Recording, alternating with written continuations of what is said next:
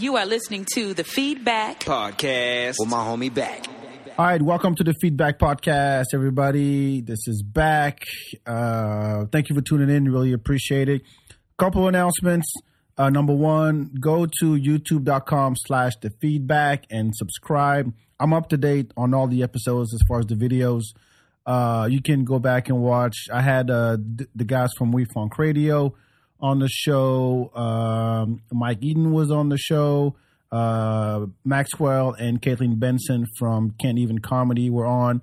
Also, my last episode, actually, I had a lot of fun doing it. I don't really do a lot of shows by myself, but I wanted to, reflect on my trip back home to Senegal and France. So talked about the food, the people, the culture, the nightlife. I got to do comedy in Paris. That shit was dope. So yeah, go back and listen to that.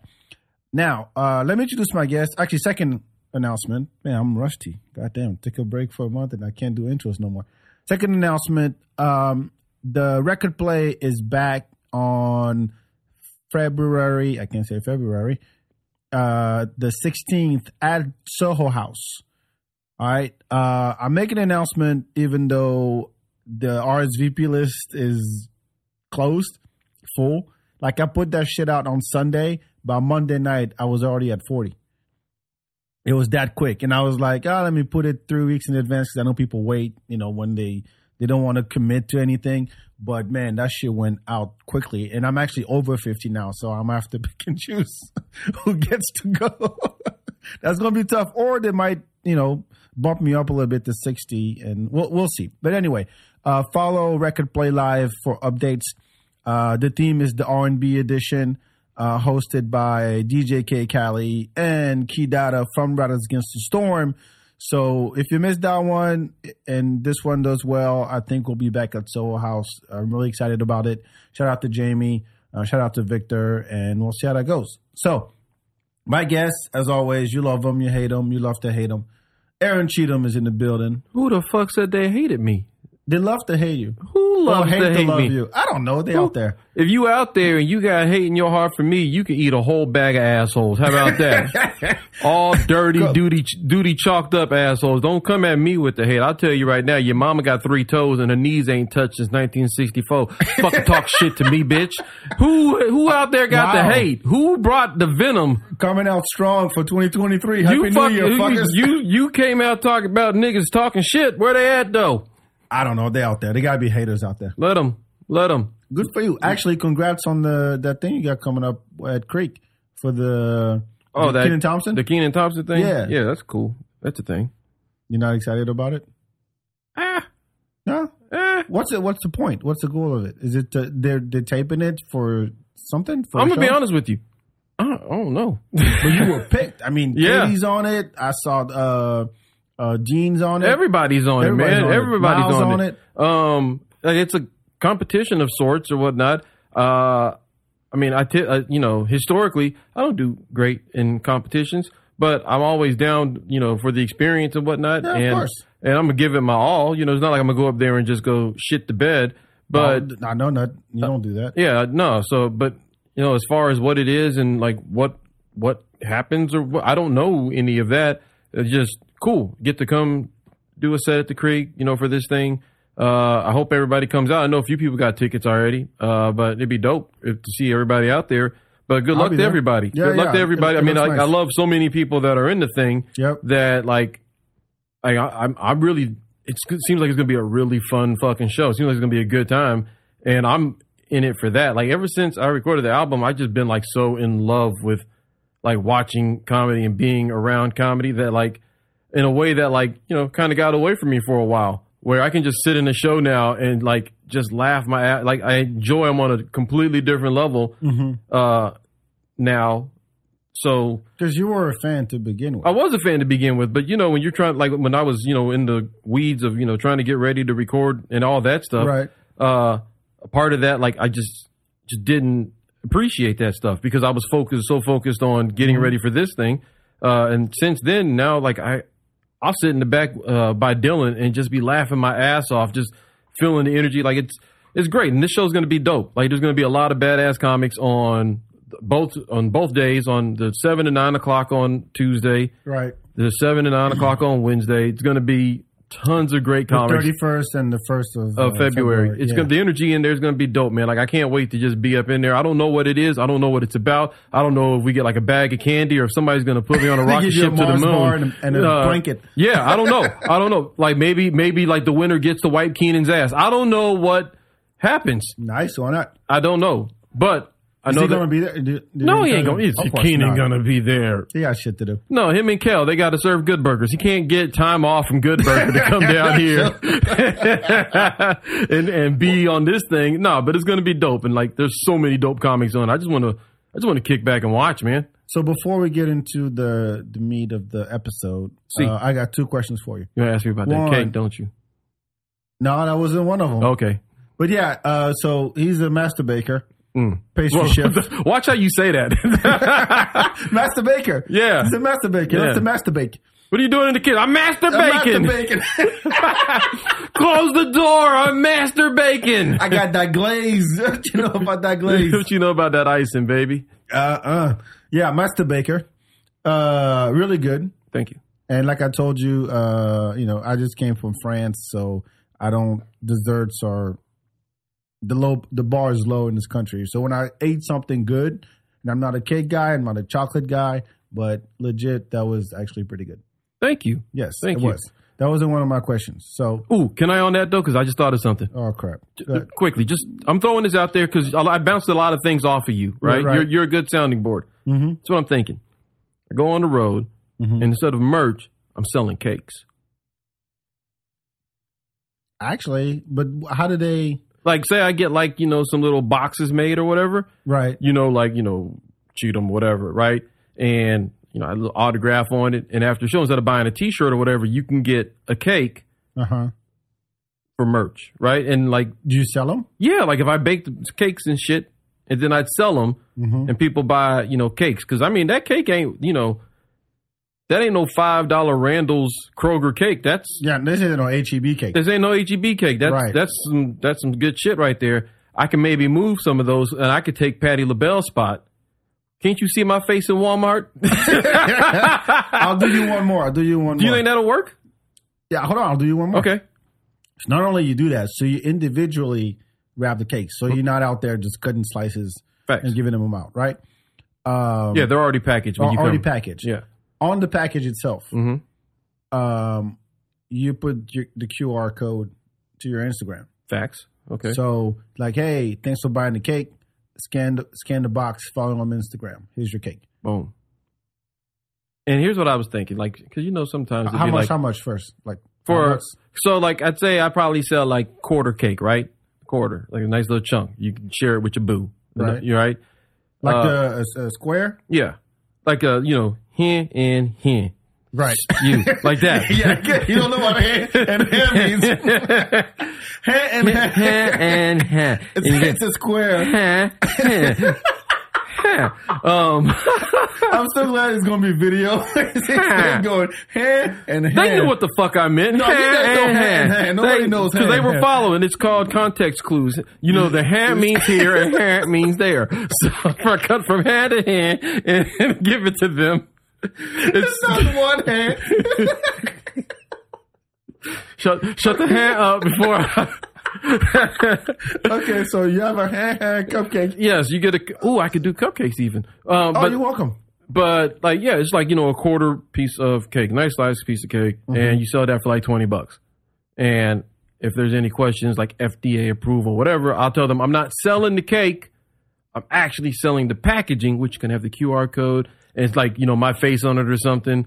And then, like I said, if I autograph it when I give it to them, then, oh, no, there just happened to be a cake inside the packaging. The cake was free. I didn't sell the cake to nobody. I sold them the box and a picture. $20.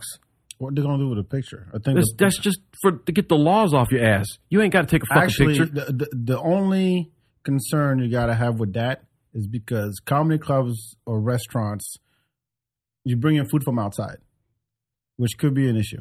So you need to clear that first. Then I'll sell the shit in the parking lot. This cake is so goddamn good. I will pop the trunk and I will slang some goddamn... Make sure you got to be like 20 feet away from the door. Man, fuck that. We ain't smoking crack. We selling cakes.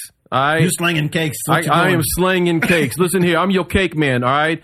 You know, I was never a pie guy. I've always been a cake man, all right? I'm slinging cakes. Okay, do that. That's out the whip. Idea. Out the whip. Hey. Say, hey, by the way, I'll be outside in the parking lot if you want From now cakes. on, I'm just going to start posting. I'm the master caker. On Instagram, I'm just going to post where I'm going to be tonight, and people show up and get them cakes off me. That's what I'm going to do. I'm slanging Tell cakes. You what, you don't even have to be booked. You can be in the parking lot doing a set. I'm just going to start showing up at people's shows. Parking lots, just doing sets. I'm in the alley behind the creek slinging cake and shit. Yeah. You turn out, you know what? Rebecca runs me off with a broom and a water hose. Get out of here selling them cakes. You know what I haven't seen?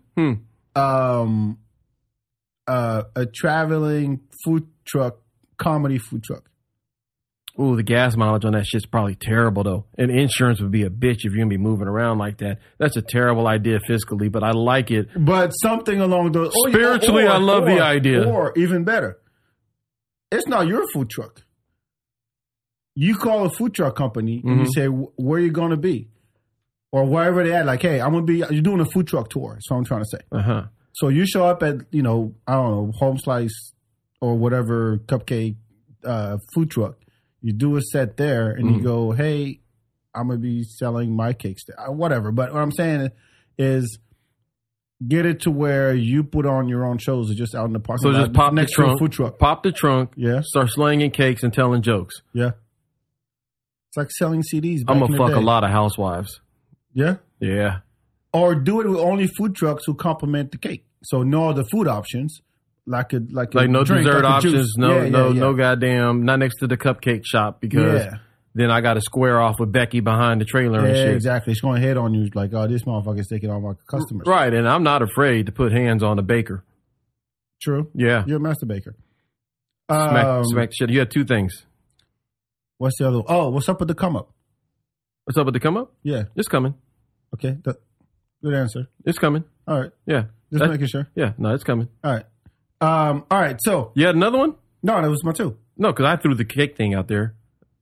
No, it was the special. Oh, the special. Yeah. Special's coming too. Special is... talk more about the cake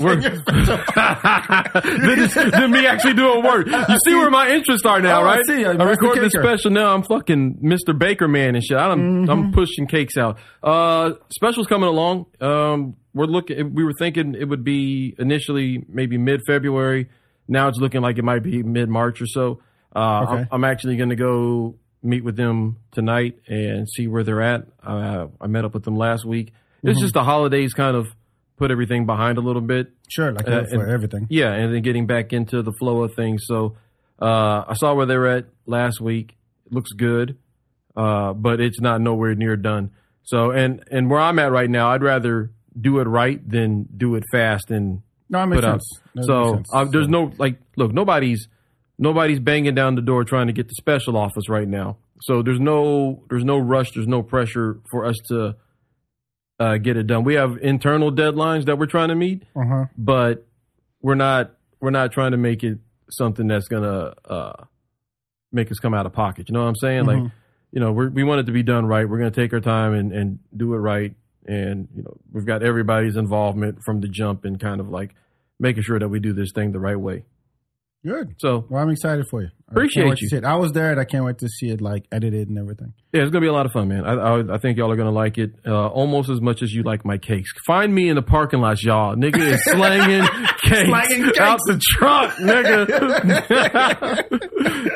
Cheatham cakes. That's right. All right. So, as you know, if you're a longtime listener, or it doesn't matter, this podcast has had like 2 revamps, I would say. If you go from episode 1 to episode like 150 something, it was all about Austin nightlife. So you can go back and listen to talking to DJs, talking to the mayor about the music scene, DJs. Got your own day in this town and shit. Got my own day and shit. Talked to a lot of musicians, door guys, bartenders, all that good stuff. So that was my days where I was out there doing all that stuff. Then it switched over to more current events. That was more during the pandemic. Talked about, Black Lives Matter, the elections, more current event stuff. And then as of like 180, I think, is when it was straight comedy, right? So it's been a couple of years now. And I've been thinking about another revamp, because don't get me wrong, I love talking to comedians, but I feel like there's way too many comedy podcasts out there. Comedians get in the room, talk shit. There's hundreds of them out there. So I wanted to figure out what could I do different. If you listen to the show, we do this thing at the end of every show called Share Dope Shit, where we talk about, hey, this is something that I think you should know about. It could be a book, it could be a TV show, it could be a porn site, it could be a game, it could be a website, YouTube channel, whatever, something that's dope. And that's part of that's one of my favorite part of the show, because I love to share what I like, and I like a lot of shit. And I feel like I wouldn't be doing the podcast with a name like Feedback, a service, if I didn't say, hey, this is what I think is dope. You should check. This is my 3 things I think you should check out. So what we're going to try to do, what we're going to be doing, and Aaron is here to help me out with that, is we're going to pick 3 things, top 3 things, and then just go back and forth. So I say one, you say one, and pick a topic. Today's topic is replayable video games. So just for clarification, for anybody else who was listening in the back talking, said, what the fuck is going on? He's cutting out all the bullshit. We cutting out all the bullshit. We just getting straight to the dope shit, right? The dope shit is your shit. Exactly. So, all the other rest of the podcast, that was fine and dandy. But like the cakes and all that stuff. Yeah, that shit you really wanted to get to, the whole fucking interview was, let's talk about some dope shit. But here we go. We ain't got to do all the interview shit. Let's just talk about some dope shit. Exactly. And this week's dope shit for the first time is, no, that's not wasted. That's called setup. Now they're in for the ride. All right, they're invested now. Thank you, Mr. Co-producer here. Yeah, you know what I'm saying? Now they know that there's at least 2 more callbacks to cakes coming in this show. You have a game making cakes. So you were talking about most replayable video games. Yep. In our opinions, our most replayable video games. We don't give a fuck about what the consensus says.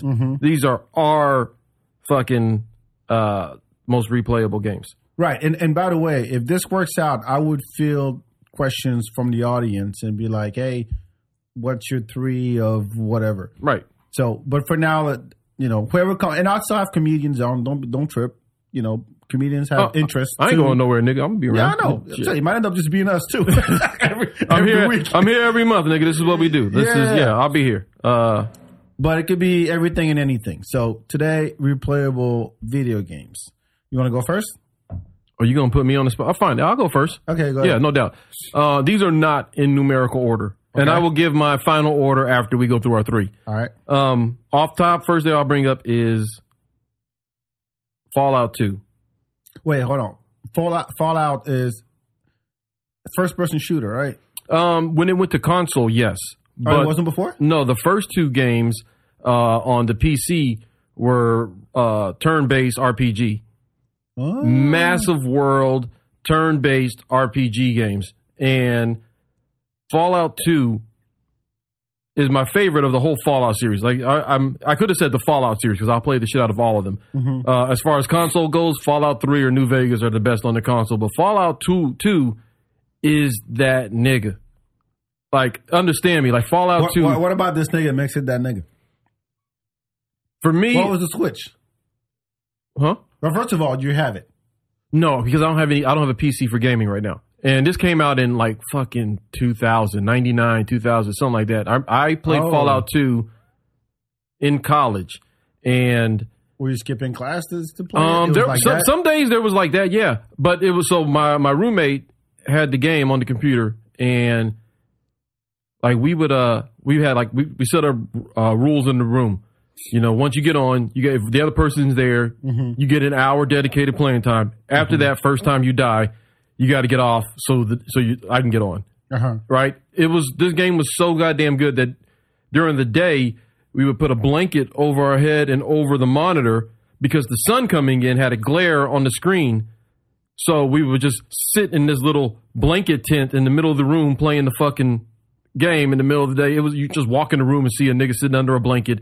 You couldn't just turn the monitor so it wouldn't face the window? No, it was because of the way the dorm was set up. Okay. And Ledford was mad messy, and it was on his side, and Sure. So anyways, but there's other ways. Right. I digress. The game itself. Why is this game? Why am I telling you this is a replayable game? I had never to that point played a game that immense. Like that, the story was so vast. And the experience and all the things you got to experience in the game, unparalleled to that point. Where you have a crew of just like. What's the story? The story is. Are you familiar with the Fallout stories at all? No, there's a dude with a blue jumpsuit. All right, so that's all I know about Fallout. The story of Fallout is that there's nuclear war and classic. All these people had to go into vaults. And they were locked in these vaults for, an extended period of time. Some vaults opened up at different times. And they each had, were given so much supplies to last in the vault for this long. And then it's you coming out of your vault and experiencing the world that is now, right? So which means like you get out into the world and there's already civilization out there. There's it's the Wild West basically. This the post-apocalyptic Mad Max type shit. You got people who have been mutated through radiation and stuff that are out there. There's monsters. There's monsters. There's animals and stuff that you remember seeing a roach being so big before, but now because of radiation, the roaches are like fucking 2 feet big, right? Like because of radiation, and same thing with rats and pigs and stuff like that. But then you've got like other humans out there that have already set up civilizations, and there's little towns and cities, and there's raiders, and there's all these different things going on. So in Fallout 2, the game is you're like kind of an Indian, like a Native American, right? Like that's the face of the dude is Indian? No. That's just the dude. No. The dude you're playing. Is that well, you can create your own character stuff, so you can make him look how you want him to look, right? This is way back. What did yours look? Like a little brown guy on the screen because it was. They couldn't do hair at the time. Yeah, they could do all that. Oh, yeah. really? Yeah, you can do all that. You can, there was a preset of there's like eyebrows, nose. Not that detailed, right? There's like 7 or 8 settings for hair, face, skin color, clothes, and stuff to start off. But then you can like get different armors and shit, put stuff together. But basically, it starts off where you're a dude that is part of a tribe, and they all came from this vault, right? And they've been outside of the vault for 2 generations or so, maybe, right? They got like, and enough that they've kind of just taken up, like they got teepees, like to their own place. But then the water chip that created water for your people in the vault went out. It broke. So they need to send somebody off to go explore and find another vault and bring back a water chip to save your people, to save your village. Okay. That's the story. So you're that nigga. You're that nigga that has to leave your village where all you know is fucking spears and bows and arrows, and you've been killing like man-sized iguanas. That was your whole experience. To now, this story takes place in California. So now you're out in fucking California in 2143 after a nuclear apocalypse, and you're just out there. And like, there's a point where you find out there's drugs and all this shit. People are. You have to go to Vegas, like to was it Vegas or Reno? One or the other. But like there's 4 mob families there that have, taken over. Oh, that's pretty intricate. Yeah. And you can I became a boxing champion in Vegas. And then you get into this thing where you kind of like figure out, because you're trying to gain experience, you're trying to find people so that along the way, this is all for you to find a fucking chip to go fix the water. Hold on. It's nuts. How far? An entire school year I played this game.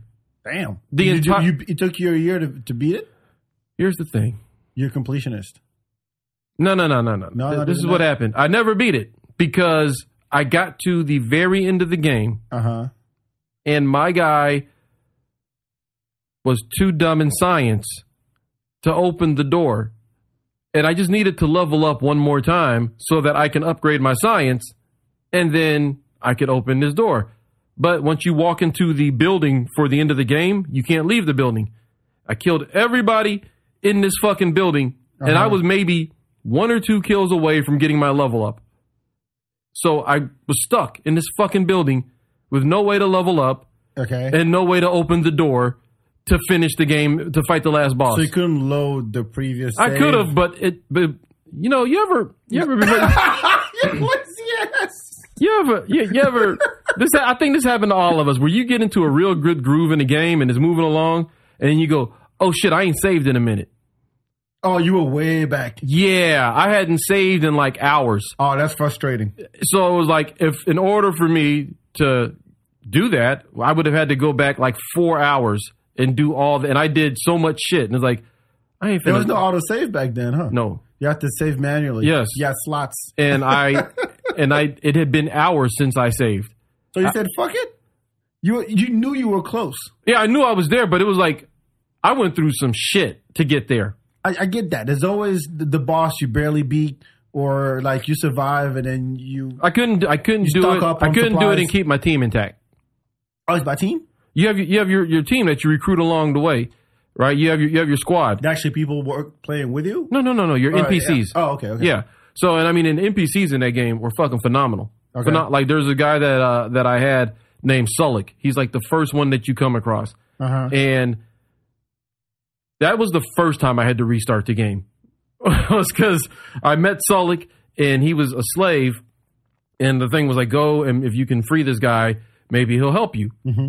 And so I get him, and then one of the early missions that I went on, there was like a slave camp, and I was trying to figure out how I could take out these slavers. Mm-hmm. So in my mind, I thought, okay, bet I'll sell somebody into slavery so that I can. What? So that I can. This is. Wait, listen. This will fall out, all right? so that I can have an inside man, so that when I hit the place tonight, my dude will be there, and he's like, yeah, we're going to take it over. But that's not how that went at all. I sold my boy Sulik, who was a slave, back into slavery. They tattooed slaver on my forehead, because once you start dealing with slaves, you have to be marked. So I had slaver tattooed onto my forehead. And then I went in to break in that night and free Sully and the rest of my people. Yeah. And he tried to kill me because I sold him into slavery. So let me get it straight. It's the post-apocalyptic world. This game is so crazy. Where you got to go get a chip, and you got caught up in slave trade. Yeah. I know that hits home for you, being from Senegal. How close were you to the end? With that door, that was it? And then when I couldn't go any further? Yeah, like literally I had to open that door, and that was the last fight. The final boss was on the other side of that door. And you forgot about the game? No, I never forgot about it. That's why it's always at the top of my list, because that's something that I never finished. You're talking about 1999, 2000. So I played it in like 01, 02. Okay, fine. That's still 20 years ago. Yeah, 20 years ago. And here's the thing, because it's just so hard to like find it. It was so hard to find the game again, right? You can probably get it now. Yeah, and from a trustworthy place, right? Yeah. Back in like the early 2000s, sure. Mid 2000s, finding it, I finally found a disc. I found an old disc, but then it was like, I don't have a computer that can play this. Yeah, there's no disc. You could probably play that game online on your browser right now. Probably so. And if I could find it, I 1025% would. My kids wouldn't know me anymore. I don't have time for them. The game is that immense. It draws you into stories. Like it's one of those games where everybody's got different stories about it, right? Yeah. And there's no quick way to beat that game. You're gonna get sucked into the lore. You're gonna get sucked into all this shit. Like I said, I ended up taking out all 4 families in Reno. Like all 4 of the mob families, because I was working for one, and they sent me to fuck with another one, and then shit went sideways, and I ended up having to like fight my way in and out of 4 casinos, and all of this just to find this guy that made this drug, because I needed him for my squad, so that I can eventually try to get this water chip that I left my home a year ago for. It's great. You need all that Sulik. For a chip. That's a lot. Sulik is the greatest non-playable character of all time. That dude, talk about a ride or die. Sulik is the ultimate ride or die. I've never had an NPC companion that could hold that dude's jockstrap. Sulik was the greatest non-playable character ever. So ever. Quick news. You know, there's a TV series coming out on Prime. Mm-hmm. I thought I saw that somewhere, so I pulled it up. Yeah. Looking forward to that? I don't know, man. The thing about that and like the games that I like that they try to turn into, they try to take that intellectual property and use it in something else is like the thing that made Fallout so great is that it was your decisions, right? It was your decisions that that molded the story. Mm-hmm. And to watch to watch the show is like, yeah, that's the world and that's all the stuff that I'm familiar with from that world. That's the same lore.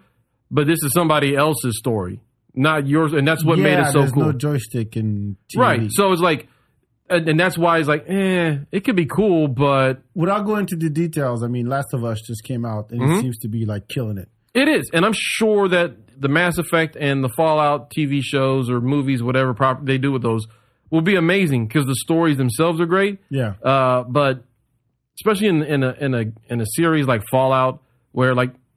I did beat Fallout 2 with my roommate's character because he couldn't win the fight. And his guy was smart enough to open a door, but he just couldn't beat the guy. Mm-hmm. So I beat the guy for him with his character, and I saw his ending of the game, and I was like, oh, man. Wait, the ending's different depending on what you do, on your choices. There's so many different things that you can do or whatever. And like, so depending on what you did on the game is what your ending was. So I never saw my ending. I saw the end of the game. It was his ending. And I was like, dude, you're fucking lame. You did this shit? Fucking whack. Mm-hmm. And I was like, man, I didn't get to see my ending. So I'm going to have to find a way to play that game again. But Fallout 2. That's your first one. That's the first one I'm listing. I don't know if that's number one. I'll tell you my order later on. What's your first game you got? Mine is way simpler than that because I'm a big, like, I play new games, but I always go back and play old school ones. And I have to put Mega Man X on my list. So you're familiar with Mega Man, right? Mm-hmm. The Blue Bomber, Rockman in Japan. So the first Mega Man came out on the NES, the original Nintendo, and it was hard as fuck. So the premise was pretty simple. You're playing this robot, whatever, and there's these other robots like, fireman, cutman, woodman, whatever man. And then once you get them, then you take over, you add their powers to your arsenal and you can use them against the other ones. So what was revolutionary about Mega Man is that you had, as a concept, was that it wasn't linear. You can pick and choose which stage you wanted to start at. Okay. You want to start with Cutman, you want to start with Woodman or whatever. So there were like, I think 3 Mega Mans or 4 maybe on Nintendo. And then Mega Man X came out on Super Nintendo. And that was the upgrade. Because one, it wasn't like fill in the blank man no more. These had like names. It was like Armored Armadillo. And it was Flame Mammoth and Storm Eagle. And they looked dope as hell. And the thing about Mega Man X is that I really like. So it's same premise, there's Mega Man and there's I think they called not the Mavericks. I forgot the name of their kind. But anyway, is that one, the gameplay was so dope in a sense that every stage is pretty linear, but there were collectibles you had to find, like these tanks that increase your health. And when you beat a certain boss, after you beat them, let's say you do there's one level. Flame Mammoth is like a lava, like fire kind of level, right? So typical, any platform game has an ice level and a fire level or whatever, right?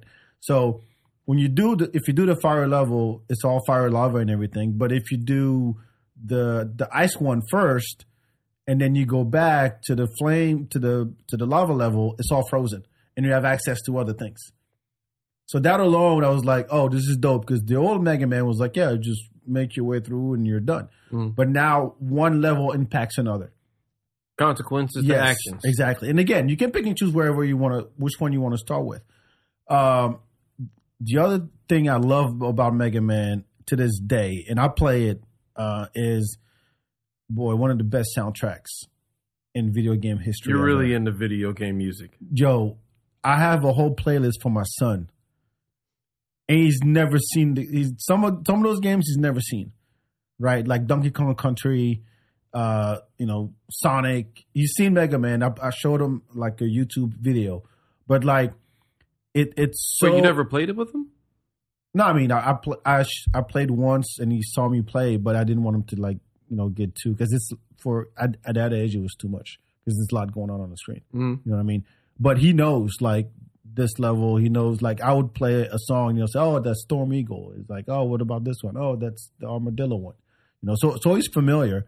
But like to me, if the gameplay's dope and the music gets me going, I'm gonna fall in love with this game. Period. Mm-hmm. Those are the two things I need for me to love a game. If I get those two, I don't care what the game is about. And so Mega Man X really did it for me because, one, these are songs that are in my head constantly when I play for my son all the time. Is that like one of the biggest reasons why that game is so replayable for you, is the music? Yeah. And also, here, I'll play some. I can play some. Here, hold on. Is that going to work?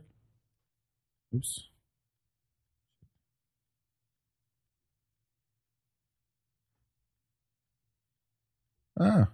Anyway, it really gets to me, and it never gets old. It never gets old. The gameplay is dope. The music is dope. I remember when I was a kid, when we had those video game magazines. Mm-hmm. Game Informer. We didn't have those, but we had the French version of those. Right.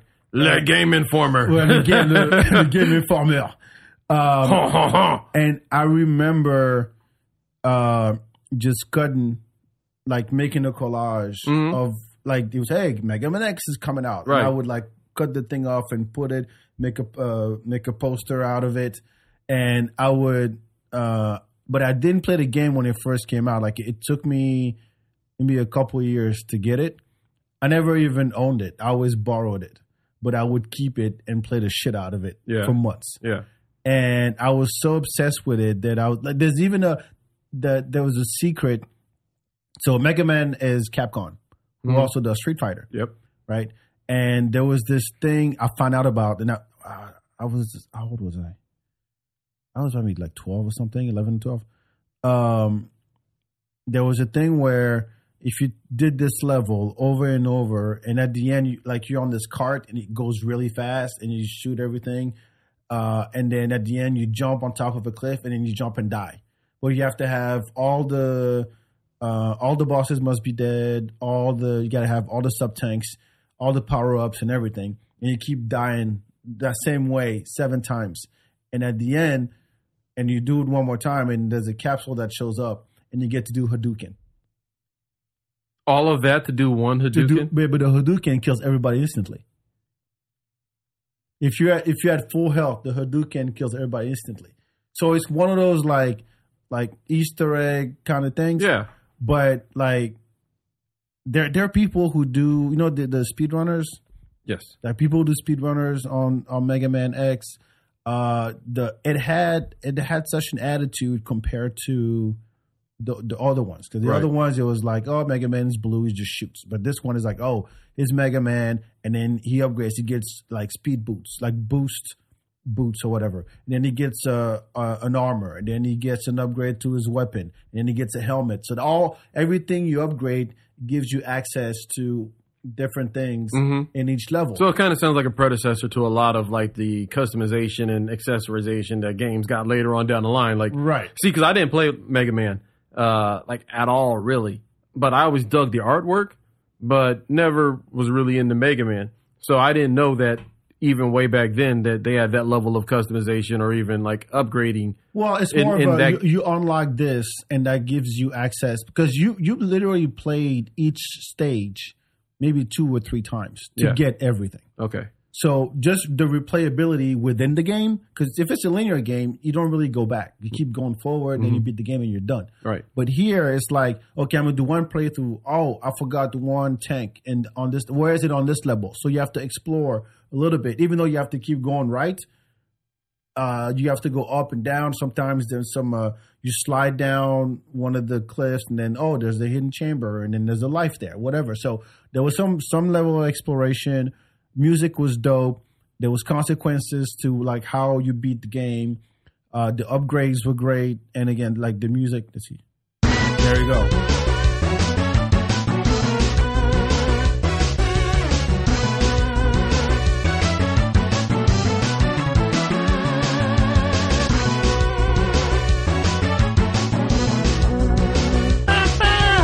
So shit like that. It's no Toe Jam and Earl. Huh? It's no Toe Jam and Earl. No, Toe Jam and Earl is way more laid back. Toe Jam is like it's really slow. Yeah. But this is like, hey, I'm gonna need you to get hyped because this is serious shit. Yeah. So like.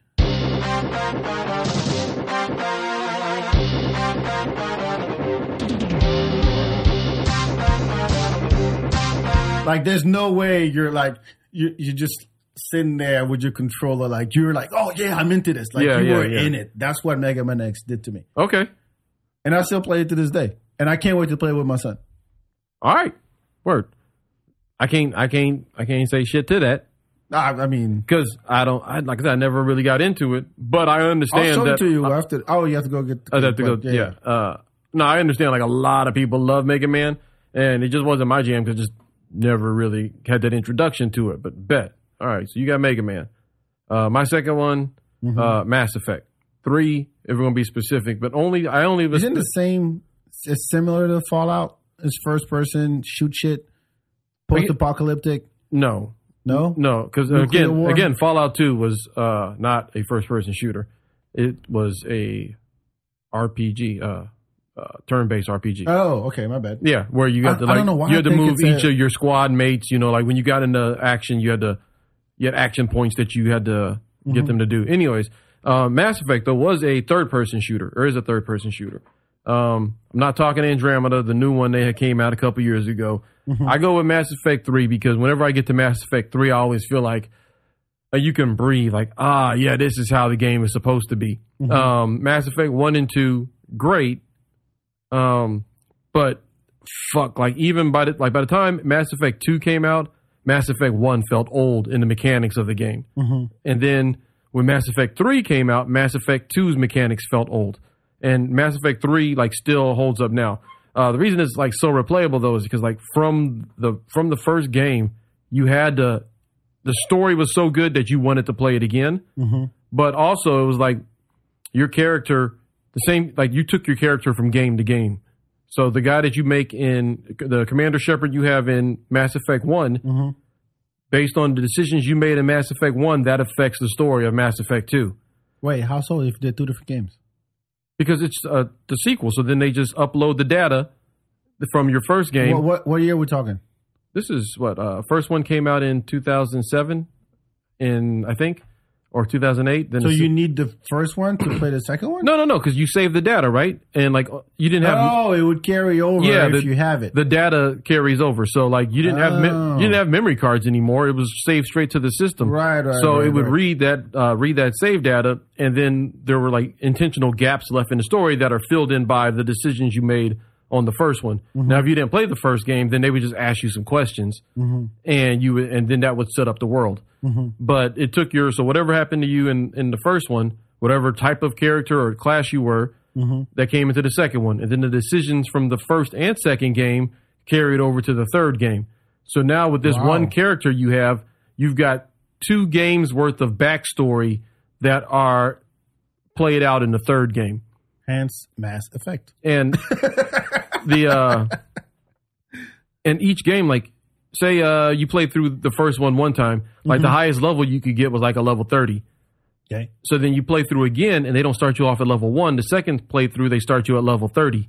But isn't that cheating the game? No, that's how the game is set up. So that when you play, and the reason why is once you play through the second time, there'll be options available to you in conversation that weren't available to you the first time you played through because you weren't at a high enough level. So it's intended for you to play through again. Oh, so they really want you to play the first one? Well, because then that's you a good can marketing technique. So then you a lot of people just play through one time and that's it, right? Right. But for people that are like into it, it's like, oh shit, when you play through the second time, I have a high enough level that I can actually stop this person from doing this thing, and which is important because when you get to because you get attached to the characters in the game because the story's really good, and you're going to lose characters in the game, and you can possibly save some of your team's life by being able to stop them from doing something or getting them to do something. Right. And it just depends on what level you're at. So that's why the first one was so replayable, because it was like, I want to be at a level 60. I've got, able to beat the game, keep my team, as much of them as possible to keep. But then when you go into Mass Effect 2, you started with a bonus based off of what level you were in the first game. So you got more points, started off at a higher level in Mass Effect 2 coming out. Instead of starting at level 1, you start at level 20 type deal. Right. So hold on. I haven't heard any video game do it like that. I mean, it's like, oh, you have our first one. You download the second one on your Xbox, your PlayStation, but because you have the first one, hey, you've unlocked whatever. Mm-hmm. I've seen that. But get it to where, let's say you built your character with all the, I don't know if it's armor or whatever, weapons, blah, blah, blah, right, from the first one. Then you install the second one and it goes, yeah, you have a big advantage right now because you already have a bunch of stuff. No, you don't bring your weapons and armor and stuff because this is a different game. But what it does is it takes like that stuff you did in the previous game, and instead of starting the game at level 1, you'll start at like level 15. But what do the levels do? That's what. So each level you're able to you have different powers, right? So okay, levels as in you're leveling up as a player, or level as in you're progressing. Like this is a level 1 stage, level 1. So at level 1, you're able to do like these 5 basic powers at like the minimum because you've only been able to allocate X amount of points. Okay. So if so basically the game is you are a commander of a spaceship.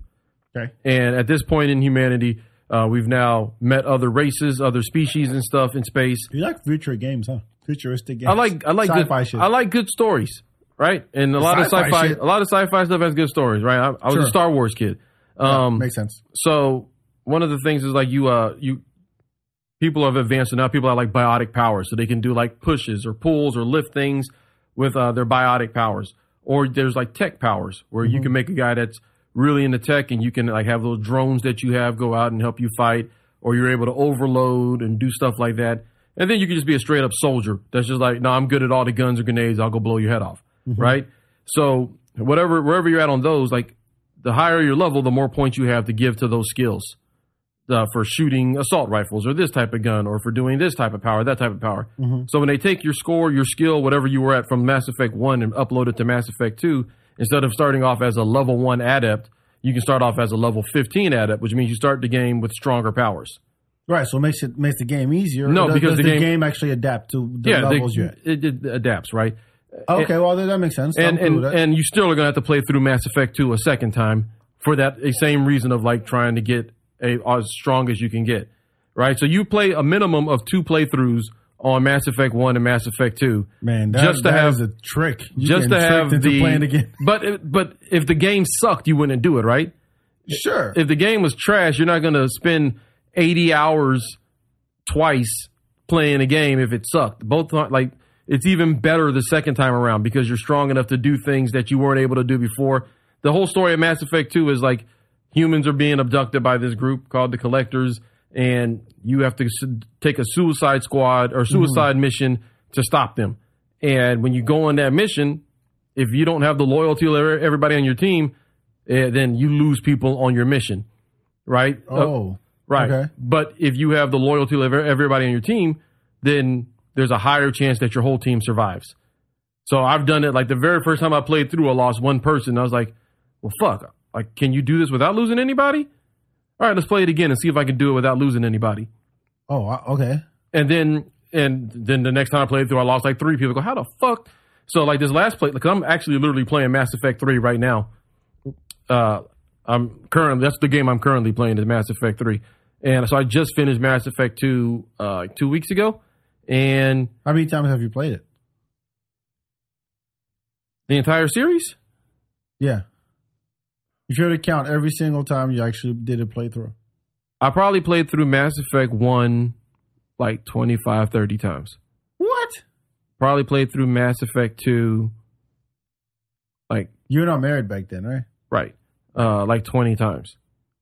And then I've played through Mass Effect 3 like 10 times or so, maybe 8 times. A lot. Mass Effect 3, let's see, came out in 2012.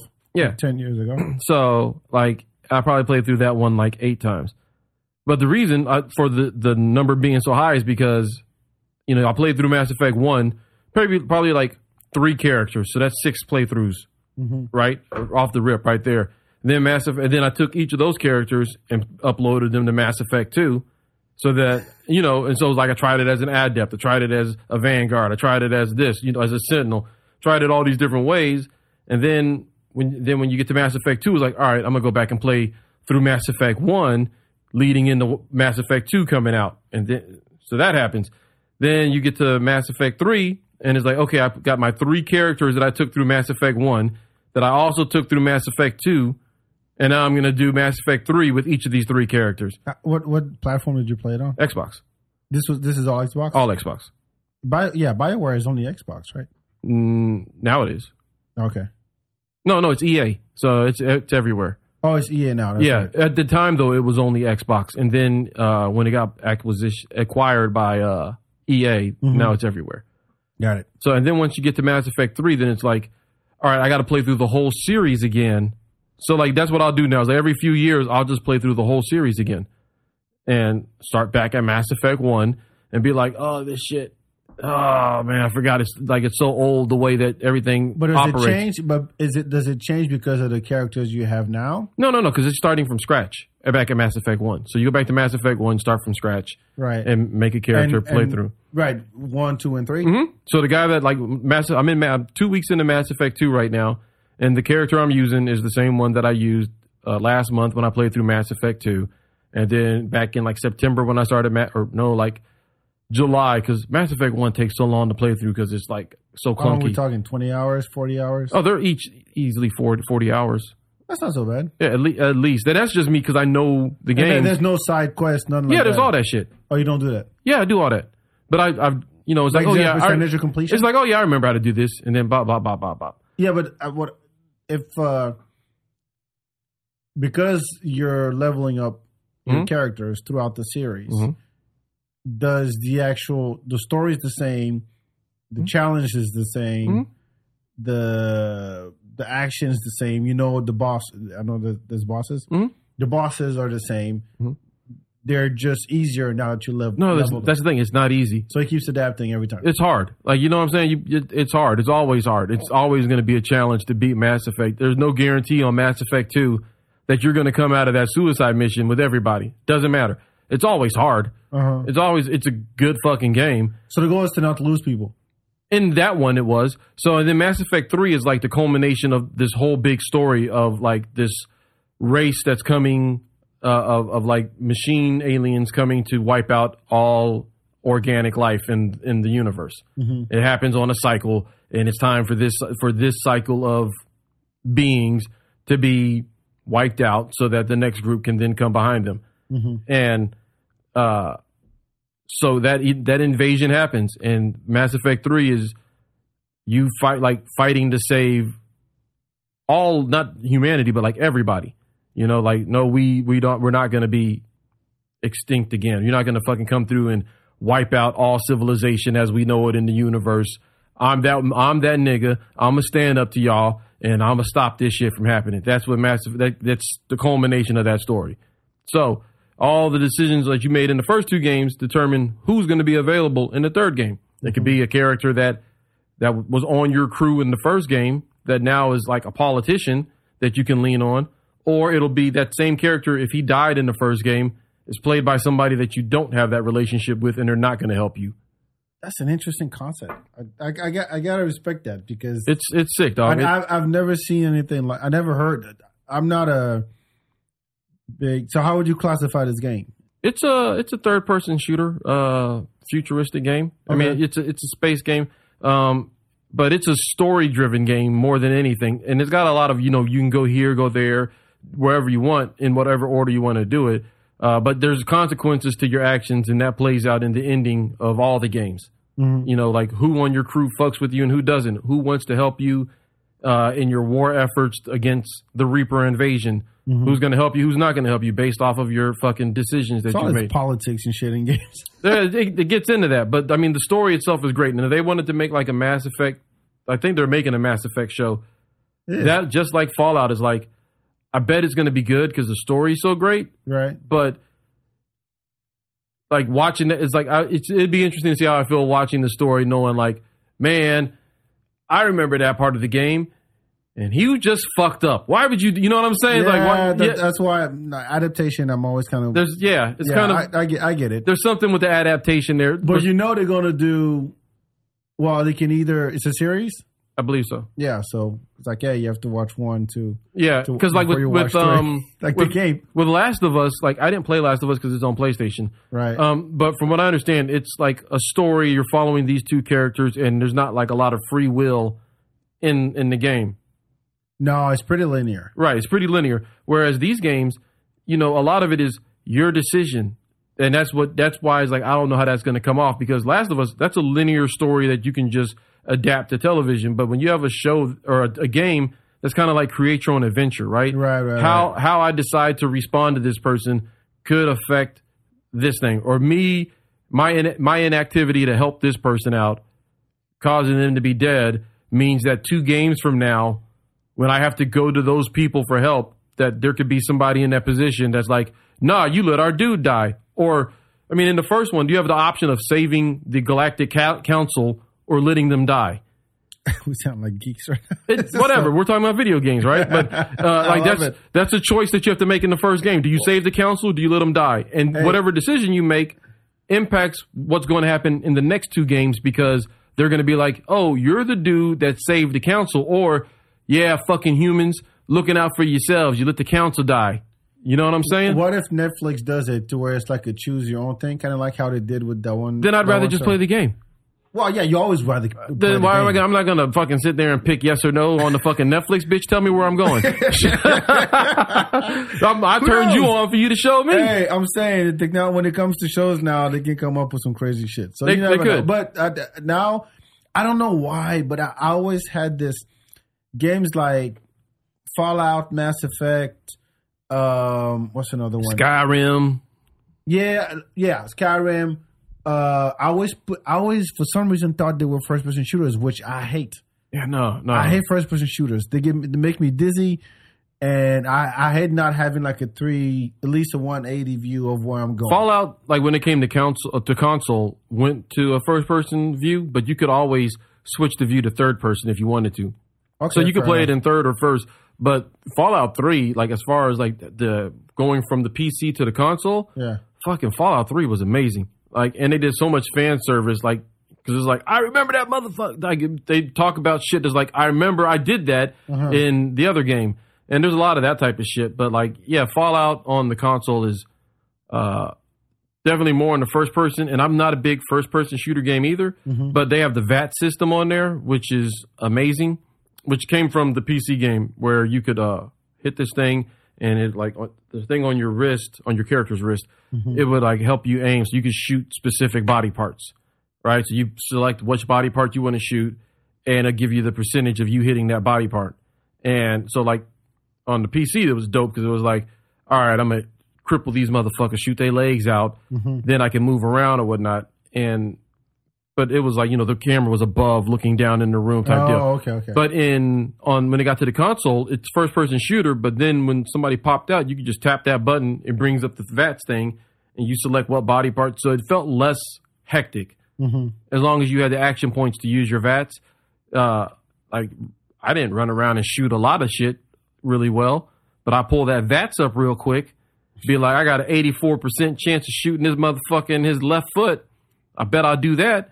And then hit that thing and then shoot a motherfucker in his foot. And you can select, like, you got 12 action points. Well, it takes 2 action points to shoot this gun, 4 action points to shoot this gun in that thing. So it's like, all right, cool. I can shoot him twice in his leg, run around for a little while, let it build back up, hit it again, shoot them in his, like it was dope. That was the dope thing about Fallout was they had VAT system.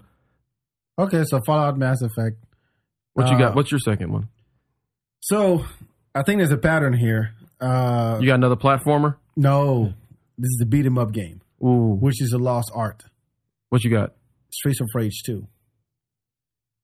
Okay. Streets of Rage 2 on Genesis, right? I own a Super Nintendo. I was a Nintendo and then PlayStation. I had Dreamcast. I had a Saturn too at one point. But I always went to my friend's house to play Genesis. That's how I played Toe Jam and Earl and the Mickey Mouse game. And, I had the Nintendo games. And Quackshot and all those games. Right? My friends had Genesis. I had Nintendo. So I'd go over there, play Genesis. They come over to my house. Yeah, we all did that.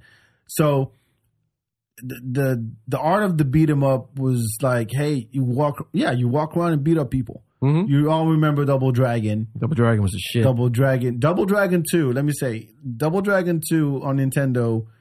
We played that game so much, and I don't think it took us over a year to beat it. Me and my brother, because it was so freaking hard. But again, soundtrack to Double Dragon 2 was dope. Level 2 of Double Dragon 2. The first song you played from Mega Man, I was like, this sound like Streets of Rage to me. No, Streets of Rage. So let me tell you about Streets of Rage. So Streets of Rage came out on the first one came out on Genesis. It was pretty cool because you had at the time you had Final Fight, you had the Ninja Turtles in Time on Super Nintendo. Like all these beat 'em up was a genre of games like Golden Axe, Altered Beast. Like there was a bunch of those. Streets of Rage came out at a point where, hey, we just wanted a greedy beat 'em up game. Yeah. With a dope soundtrack. We're gonna have this dude, Axel, we're gonna have this girl, Blaze, and this other dude, black dude, Adam.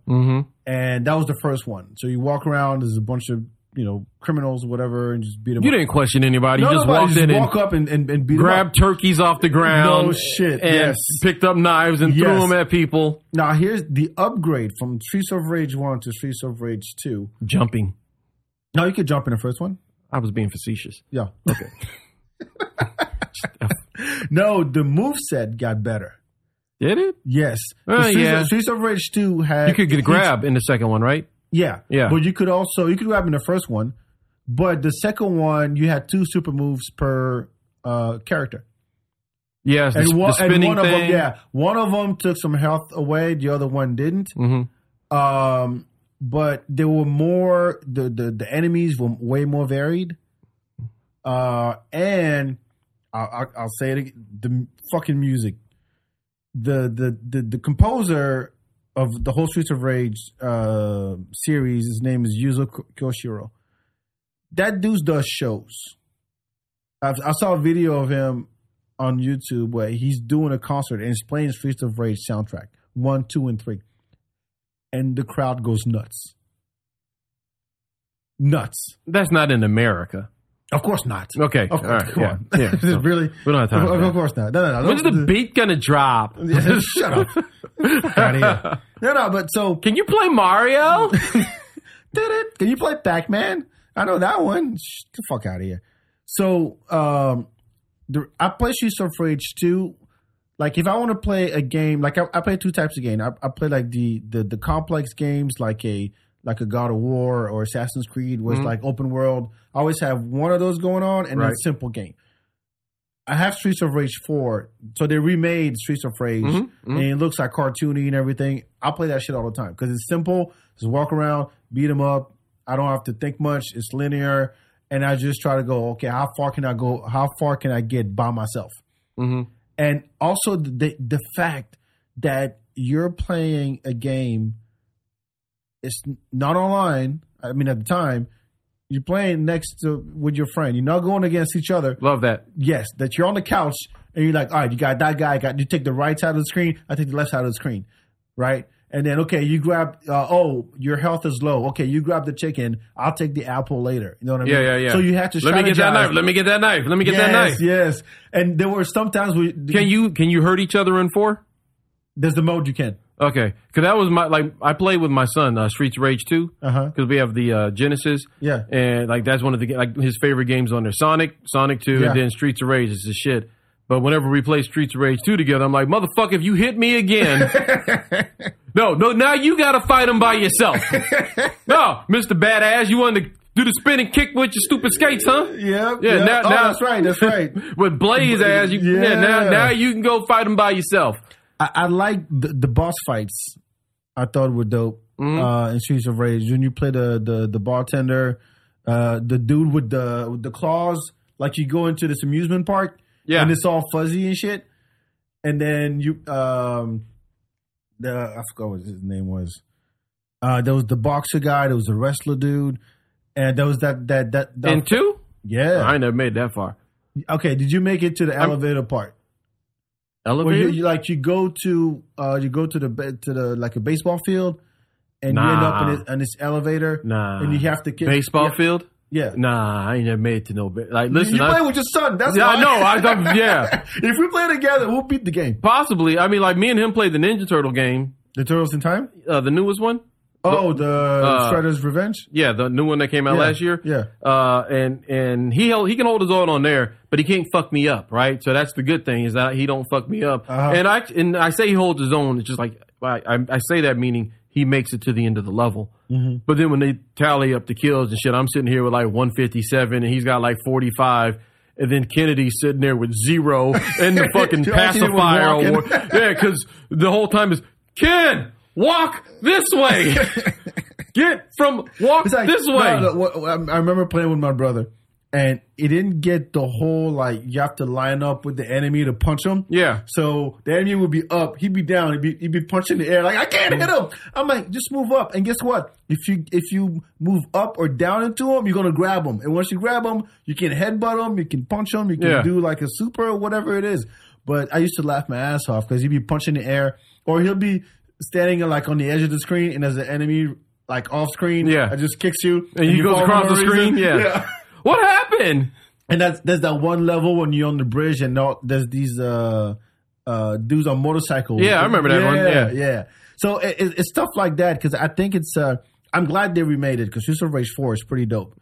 But I would love for a remake, not a remake. I won't say a remake, but like an upgrade to like a Double Dragon. Double Dragon. I played Double Dragon on PC. Dudes back in the day. There was remember the Punisher arcade. No. There was a lot of those dinosaurs and Cadillacs.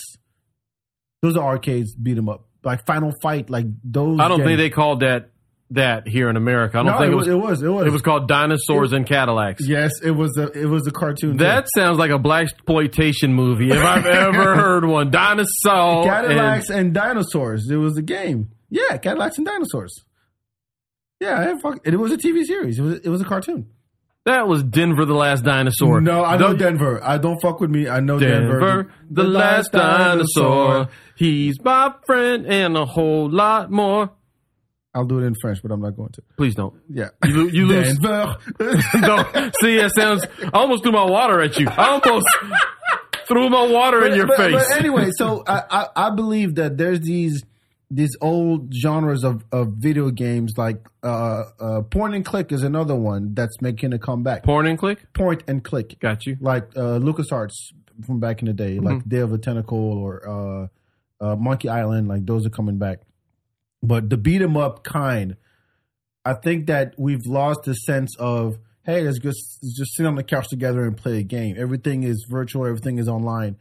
And that's what I appreciate about Streets of Rage 2, and it is the reference, it is the bar when it comes to beat 'em up games at that time. So that's my second one. All right. Well, in the spirit of that, my third one, Mass Effect 4, Armageddon, some shit like that. Mass Effect Fallout 2,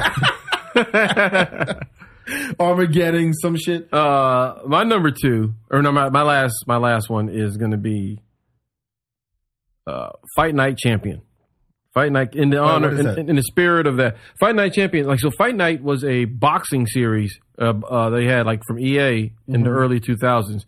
And it was like every other year or so. There was like Fight Night, then Fight Night 2, then Fight Night Round 3, then Fight Night Round 4. And then the last one they came out with was called Fight Night Champion. Now, most people will say Fight Night 3 or Fight Night 4 might have been the best one. Everybody was really excited about Fight Night 4 because that's when we finally got Mike Tyson. You know, it was then you could finally do Tyson versus Ali. And you Ali do Tyson. Was in the game? Yeah, all of them. Ali was in all of them. Wow. So, but Frazier, everybody was in there? Yeah. Foreman? Yes. And so, Holyfield, everybody. So, Fight Night Champion, for me, was the best of them all because it had the best parts of the actual fighting mechanic. And it also had, like, great replayability for you to play by yourself. I still play that game today. Like, if I get bored or whatever, I want to just fucking let loose, I'll put on Fight Night still. And you can build a boxer and take him through his whole career and fight it all out. And there's a story mode, and you can play the story mode. But the best part of it was after work, in my 20s, going over to your homeboy's house to sell weed. And there'll be 3 or 4 people over there, and Fight Night's on, and we sit there and we would play Fight Night all damn night long. We'd play Fight Night damn near till the sun came up. And it was one of those joints where it's like, you know, me versus you, loser passes sticks. And then you got to sit there after you lost. Oh, we did that with fighting games. Street Fighter and all that stuff. That's how this was, where, you know, you sit there and you got to wait for 2 other people to get their turn. And then it's like, I hope this motherfucker don't lose. I'm going to beat his ass when I get back on these sticks. I hope this motherfucker don't lose because I'm going to get your ass, Lewis. See, that alone is something that I don't know if this generation gets. And like me and my cousin were talking about this the other day because he was trying to tell me that I'm not a gamer or whatever. And because I'm not online playing, it's like, motherfucker, you don't understand. I came up with, you know, 4 or 5 deep in a living room or in a dorm room, passing the sticks on Tekken Tag. And Fight Night was like, for me, like that's the pinnacle of that shit. That's just you and the boys drinking, smoking, chilling, do whatever the fuck, and fucking everybody's into it. Everybody that's in the room is into the game. Everybody's into the fight, the match, whatever. And with Fight Night, you know, if it went longer, just everybody's talking shit. Oh, shit. You sitting there with that pressure on you like, man, this motherfucker better not get knocked out right now and shit. And, it was great. Knowing the combos and how to throw the hands, how to block. You know, like, I was really good at, like, you know, the head movement and hitting the jab. And they used to be, you come with that stank-ass jab again? Let me figure out the moves real quick. Yeah, you go stank-ass. And then you start criticizing how they play. Like, if you're a person that uses the buttons or if you use the stick, you know, because you can throw the punches with a stick or you can throw, button-pushing motherfucker over there. What you doing? Oh, anybody can push the buttons and do it. Use the stick like a real man. Use the stick. I tell you this. So we had a rule when it comes to like fighting games.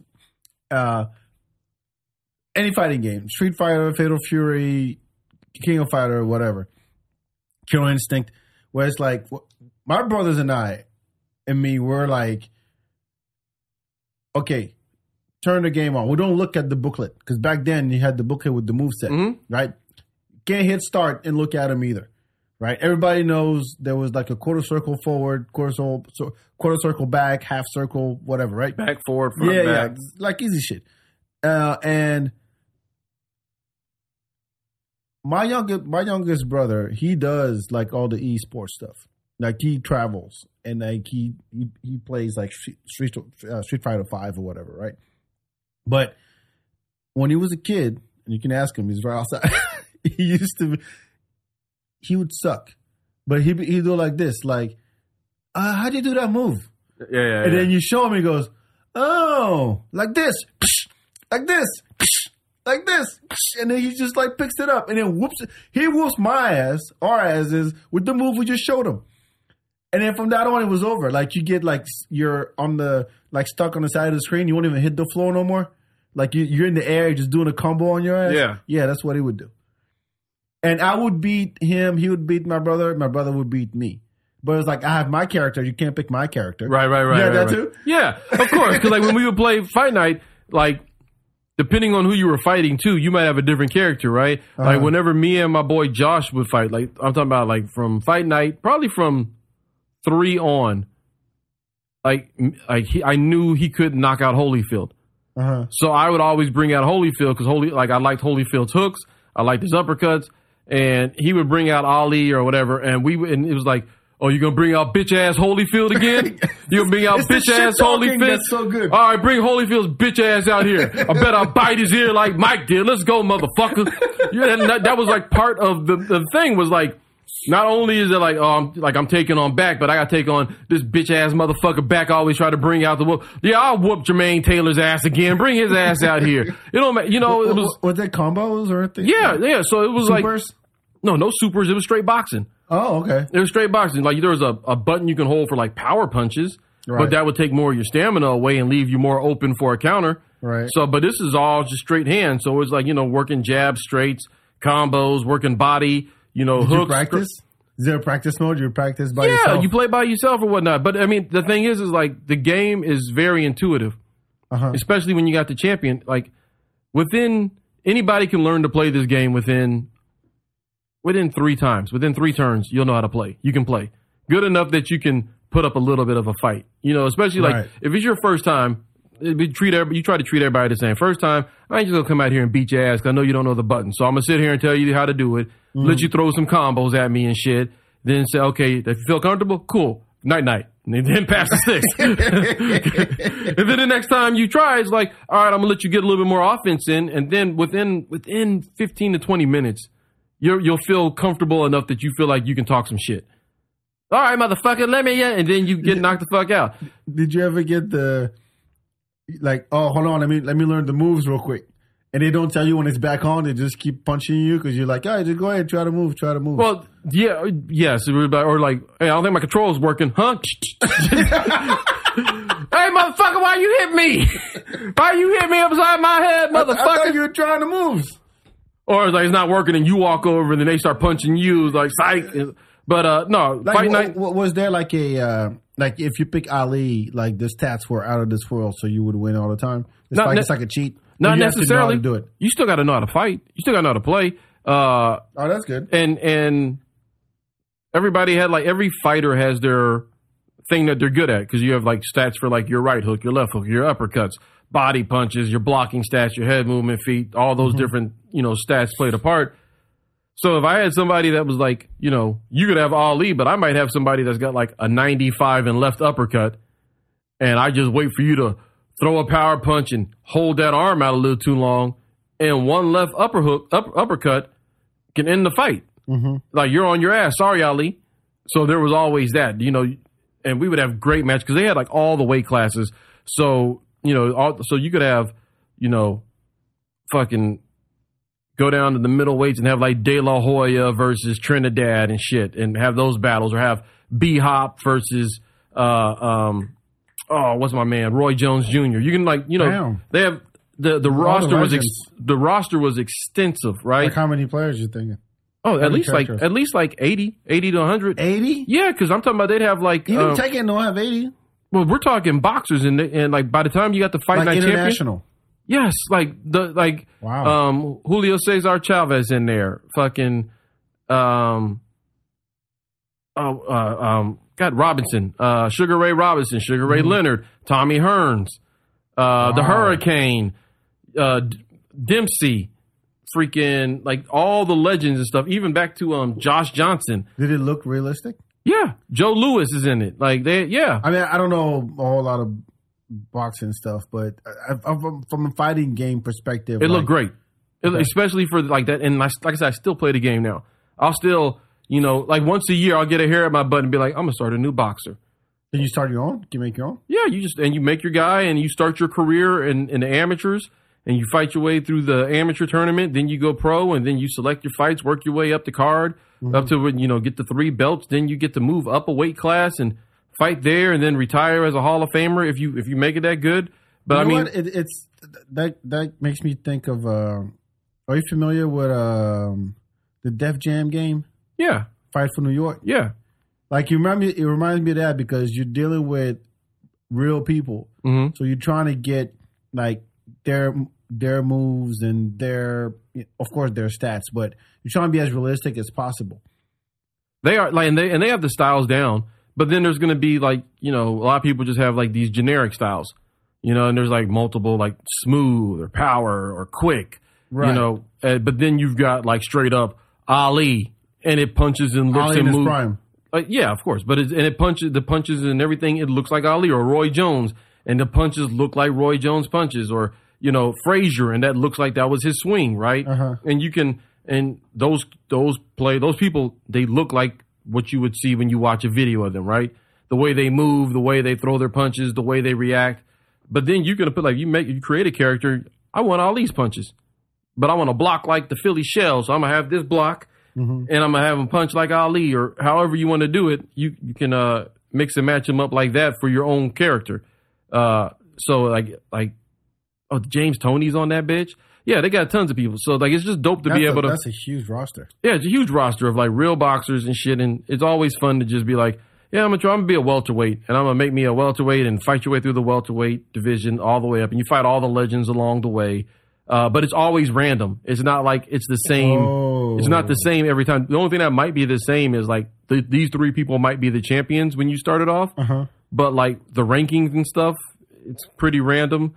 Most of the names and legends are going to be up closer to the top, of course, based off of their ratings. But it's ratings based where everybody is. So, and there's going to be a bunch of characters that they just make up that you fight at the beginning. There might be a Billy Joseph. That's not a real person. It's just a fucking dude you got to beat up to get to some real niggas, But punch out. Yeah, you go out there but you can get knocked the fuck out by these cats. Talking to you made me want to go fucking play this shit tonight. I might have to go throw some hands. All right. But yeah, fight night, and then they have a great story mode where you play this boxer and his story, and you can unlock characters by going through the story mode. This guy goes to jail. He was a boxer. He goes to jail, and then you're in there having to do bare knuckle fights in jail with this boxer against these fucking Aryan Nation motherfuckers. It's a fucking boxing game. You're in there fucking fighting American History X. It's great.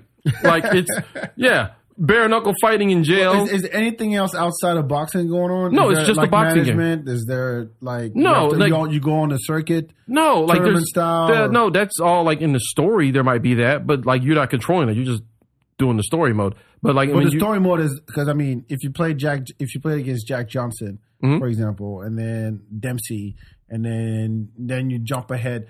That's not in the story mode. That's in just your career mode. Because there's two different things. There's my career, and then there's the story. And the story is about this guy Andre Bishop, and it's his story of him going to jail and coming back. But you're playing Andre Bishop and doing all the fights and stuff. So you fighting everybody else?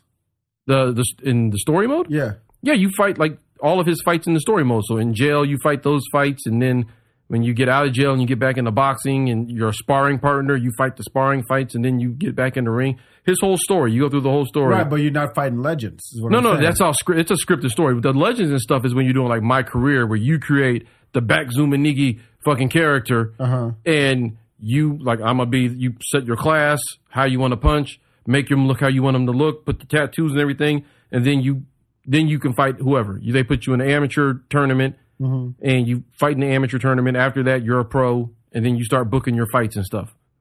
Okay. And you have to do the training for the fight, so to build your boxer up. So you do all the trainings and stuff, resting him, all that shit, get to the big fight, and then you don't even have big fights until you break the top 15. Before that, you're just fighting in Mexico City or fucking wherever you can get a fight. Interesting. But if you were to fight all the legends, and then you'd have to grow old with. No. Because you do age. There's years and stuff. So you start off and you can set your age. I would suggest setting your age at, 18. So that way you get... By the time you get to Tyson, you don't want to... Don't start 35. I'm 37, and then you just put in 37, and then your nigga gets knocked out real fast because you're 37 years old in the amateur tournament. And then you retire 3 years into your career. I never made it to the top. Well, you shouldn't have been 37. You could have been 18. This is dumb. Yeah, be 18 and fucking do your goddamn thing. Nice. Yeah, so it's dope. So you'll age up, and your stats, your ratings go up. But then as you get older, you'll see them come back down. It's ooh, all right, wanna. You'll see where you can't hang it. Do you have to do weight control? Do you have to train? You have to train. You do, upgrade your level. You have to. Yeah, they've got a bunch of. No, you got all the basic punches and shit, right? All that, but your right hook strength, or you get 100 something. You get points for fights. You get points for doing your training, which is you can do heavy bag training where you have to actually do the combos that they're telling you to do on the heavy bag, or do just sparring. You get points for just sparring. Run in the park. None of that shit. But the easiest way is just doing sparring, but through sparring, you get a bunch of points. You take those points and you go give them to whatever stat you want to give them to make that better. So I was like, I'm going to work on my left hook. So I got 5,000 points. I'm going to spend 5,000 points on my fucking left hook. Is Rocky in it? The real person, yes. Not Rocky Balboa from the movie, but like the person that Rocky's based off of. Yeah. Yes. Okay. He's in there. It would have been dope if they had Rocky in there and then Creed. I think maybe in one of them they had them. I think maybe in like. Is it unlockable? Yeah, like something you could do. It was like Fight Night 4 or 3. 4, I think. I think you could get Rocky. But yeah, I think in Mr. T. But yes, that would be dope. But Fight Night's dope. It's mad replayable. I've been playing that game since 2009. Online? And no, like I got the game.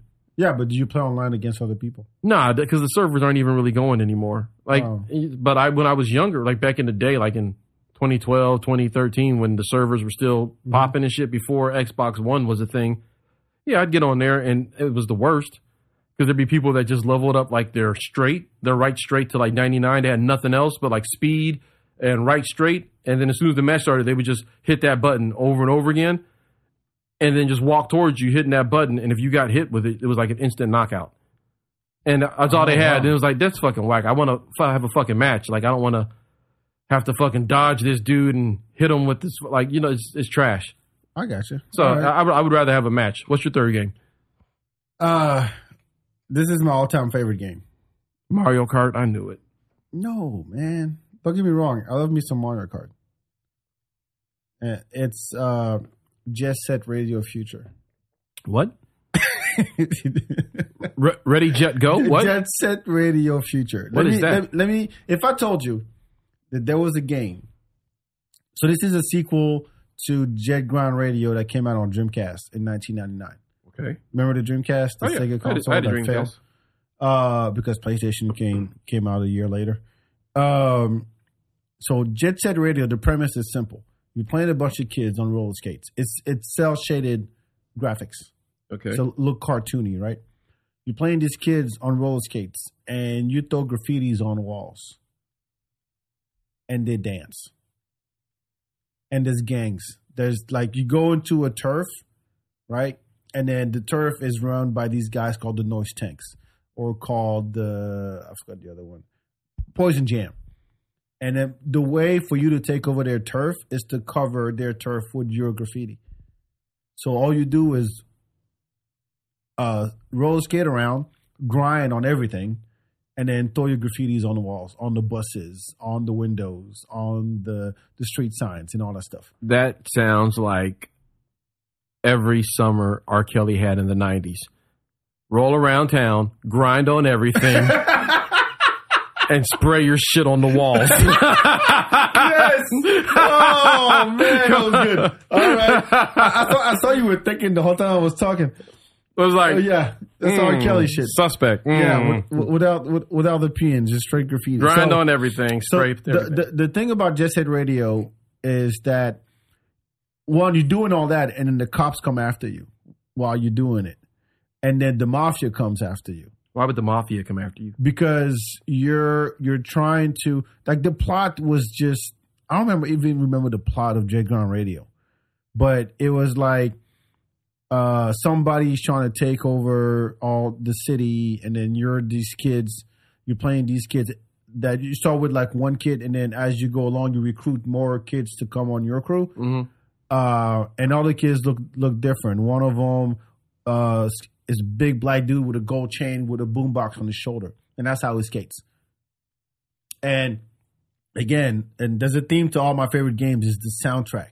The soundtrack had Jurassic 5 on it. The soundtrack had, it's by this composer named Hideki Naganuma. And it's very funky, very like housey. Mm-hmm. And and the thing that was so great is that, there were songs. It wasn't like one continuous. It's not like you go to the stage and this is the song to the stage. Think of it like a mixtape. Yeah, kind of like Tony Hawk.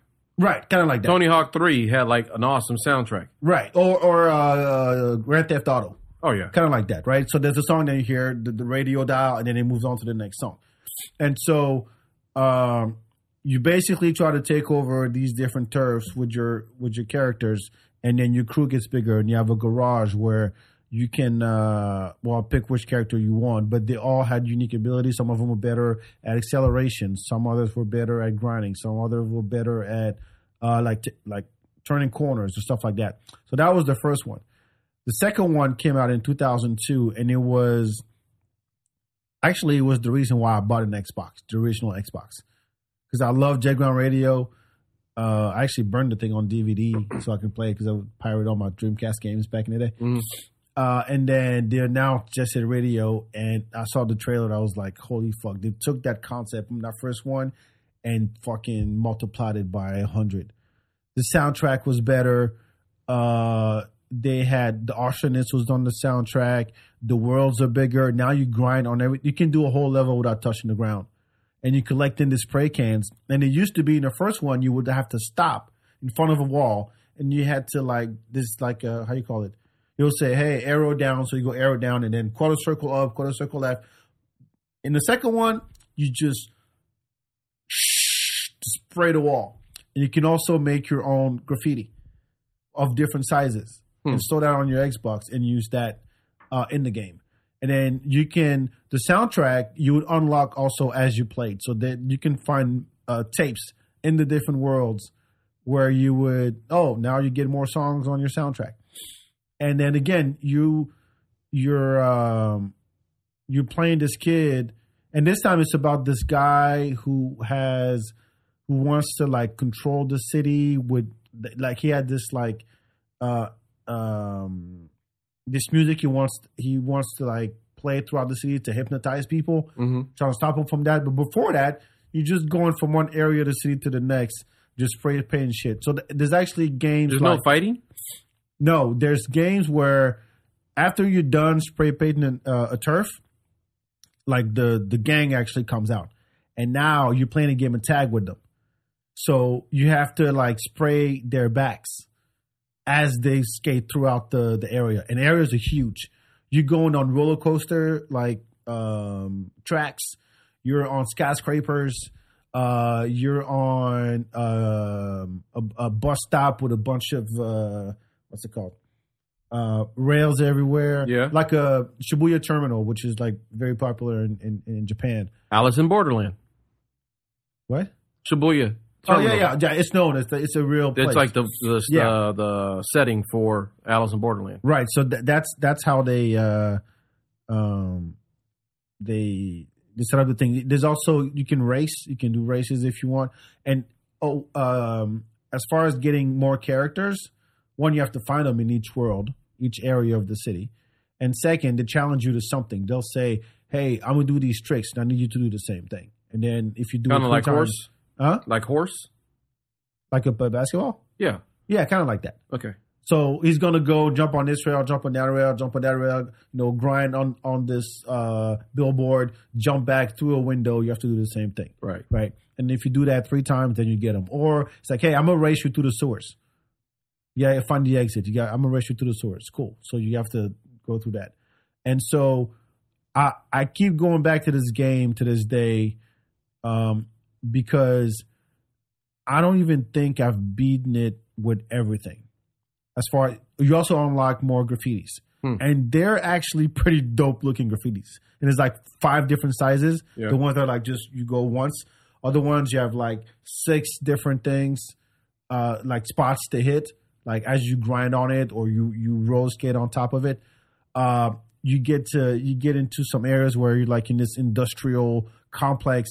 And there's a freaking tank coming at you. And to beat the tank, you have to like circle around it and then spray paint like the top of it. So everything your weapon is literally graffiti. That's all you can do. And so the soundtrack, man, same thing. Like I played it. My son loves it.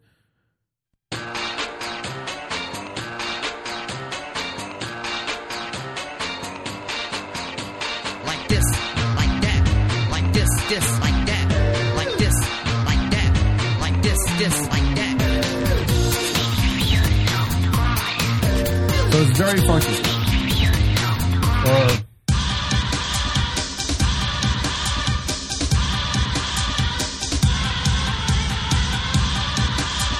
Anyway, so unfortunately, the game was a failure in sales. It only sold like 80,000 units in the U.S. Okay. And even less in Japan. And the problem was they bundled it with the console. Like, it wasn't doing well, so they bundled it with the console, so they were not making money. The developer company who built the game went out of business, but it remained a Sega property. And no one since 2002 has stepped in to say, "Hey, it's time to like remake this," because there's been talks on Reddit and forums like, "Yo, we need another Jet Set Radio," because it became such a cult following. And every once in a while, the composer, the guy would like drop clues on Twitter, going, "Hey, I'm working with this other company. They're making like a Jet Set Radio like game that's coming out soon." Or, "Hey, I'm still going out there. I'm still producing music. So here's some of the stuff I did." And you'll hear some Jet Set Radio influence in what I'm doing. So all these years, I'm talking 2002, so 20 years ago. And I swear to God, every 2 to 3 months, I would Google Jet Set Radio 3. Is it coming out? Any news on that? Any news on that? There was actually a small developing team that went in front of Sega and kind of redid it, not redid it. They just took the characters, made them look better. Very bright colors, looks dope. And Sega went, "Nah, we ain't doing it. We're not doing it." And this was maybe 6-7 years ago. So nothing for 20 years. And people are like, "Yo, you keep remaking these dumbass games, and you don't understand. Like, there's huge. It sucked that it failed as a game, right? But nobody's listening to 80,000 people. Exactly. Yeah, it's like, right, we can make that again, or we can go remake this other game that, actually sold millions first time around. We'll remake DuckTales before we do this. Yeah. Like, we'll remake, we'll put money into the adaptation of Uncharted before we do this. We'll put money into, Mass Effect or whatever. Because they're really good. No, don't get me wrong. They're good. They're really good. Yes, I believe you. Yeah. But nobody's heard of this game. So here's what happened. Ever. Last fall, it was announced that Sega they were going to do another Jet Set Radio. Nuh-uh. Yes, 20 years later. Nuh-uh. For real? Yeah. So the only thing that was announced is they said they're developing a new IP in the Jet Set Radio series. They also talked about Crazy Taxi. So those were the two. Because Crazy Taxi is another game that came out on Dreamcast that was in the arcade that changed the game. They at least gave. There was like 3 Crazy Taxi. They came out with a couple of Crazy Taxis. But there was a mobile one that didn't work. There were like 2 or 3 other ones, but those didn't work. Right. But those were a long time ago. Nobody's touched it since. So Sega said, "Hey, there's going to be another Jet Set Radio. There's no timeline, no nothing, no name for it." So I'm like, "Yeah, fuck yeah. With what we have today, we can, that could be done." But some other indie developer company called, I forgot the name, Cyberpunk something. No, Team Reptile. Sorry, Team Reptile. They did this thing called Bomb Rush Cyberpunk, which is literally like Jet Set Radio's stepchild. And it's actually, the music is from the dude from Jet Set Radio. Oh, okay, but cool. It looks very similar, cell shaded, very funky, very bright colors. You grind on things. You can do it by bike or they run or whatever. But yeah, Jet Set Radio to this day, as far as gameplay, music, the characters dance. Like if you leave them there, they start breakdancing. Some of them pop and lock. Some of them do windmills. That's all your shit. No, seriously. That's all your shit. I honestly thought that you were going to come out here for your third one and say Parappa the Rapper. Oh, fuck that shit. That's what I honestly thought you were going to say, Parappa the Rapper. No. Then let me explain to you why this doll can rap so good. All right, listen here. This flat-ass doll with no dimension. You know what that game reminded me of? Paper Mario? No, not that game. Jet Set Radio? Jet Set Radio, yeah. Your description of it kind of reminded me of Midnight Club. And Midnight Club was a game I was considering bringing up, but it's a racing game though. Yeah, I remember it was a car game. Yeah. Yeah, and I'm not a big racing game dude, Because most of them, it's like all like even Need for Speed and all that. It's like on this track that you have to go, and even when it was through the city, you had to turn. They told you where you had to turn. Midnight Club, there was none of that. It was a street racing game, kind of like Fast and Furious, the original Fast and Furious, like street racing. But like they just showed you on your little compass icon thing, like where the next checkpoint was, but they didn't tell you how to get there. Interesting. So if you fucked up and missed your turn, you just fucked up and missed your turn. Like you gotta fucking. I like when it kind of like flipped the script on the genre. Yeah, where you could then wing it and fuck it, I'll cut down this street and catch up to them this way. But yeah, if you missed it, then you fucked up. And they had some races that were like unordered races where you can get them in any order. You can hit the checkpoints in any order, so you didn't have to go a specific way through the track to get the checkpoints. Just whoever got all the checkpoints and ended at the finish line first won the race. So and I love Midnight Club. Like that's on my Xbox right now. I still play it. Do you remember a game named Driver back on PC back in the day? It was on PlayStation too. No, where you play a getaway driver. So it's a racing like game. the movie with Jake Gyllenhaal. No, it was the other dude, Ryan Gosling. Same person. Yeah, pretty much. They're all Matt Damon. Yeah, pretty much.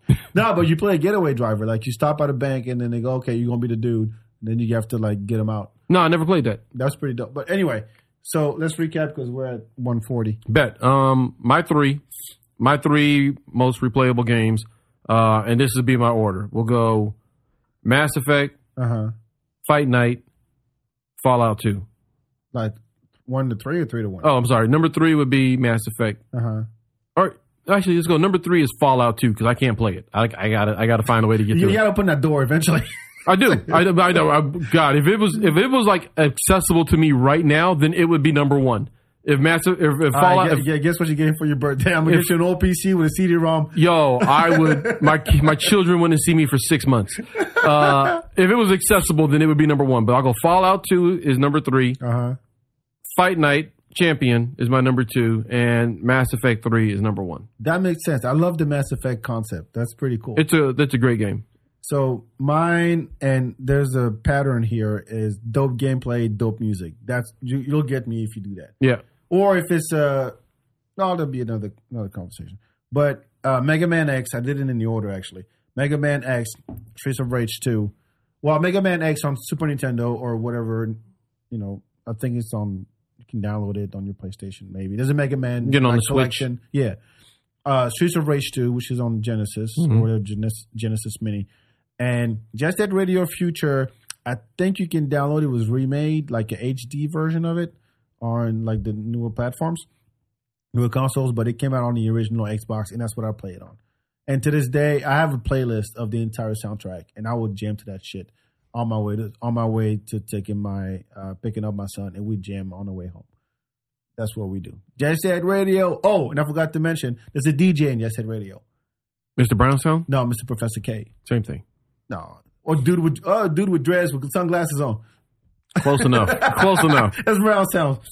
Anyway, so that's the new format of the podcast. I hope you enjoyed it. And we'll, whatever topic, we'll announce it ahead of time. Or it doesn't matter. I don't care. But I want to try it out because I think I'm not that I'm tired of talking to comedy, but you want to have different conversations? Yes, I want to have, because I believe that even comics are into different things than just comedy. Yeah, comics are into just comics. Some of us bake cakes, bitch. All right, Master Baker rather. All right, where can people find you? I'll be outside of Target. Slinging them cakes. Slinging cakes, nigga. I told you there was 2 callbacks. What's coming? I'll be on the Keenan thing next week. This weekend, you can't find me there. I'll be in Dallas, though, Thursday through Sunday. That's going to be dope. Doing 6 shows in Dallas. Find me at Instagram, Aaron Cheatham. How about that? Yeah, just do that. Follow the dude. Follow the feedback. Follow Record Play Live on Instagram. My birthday's coming up. Send me stuff.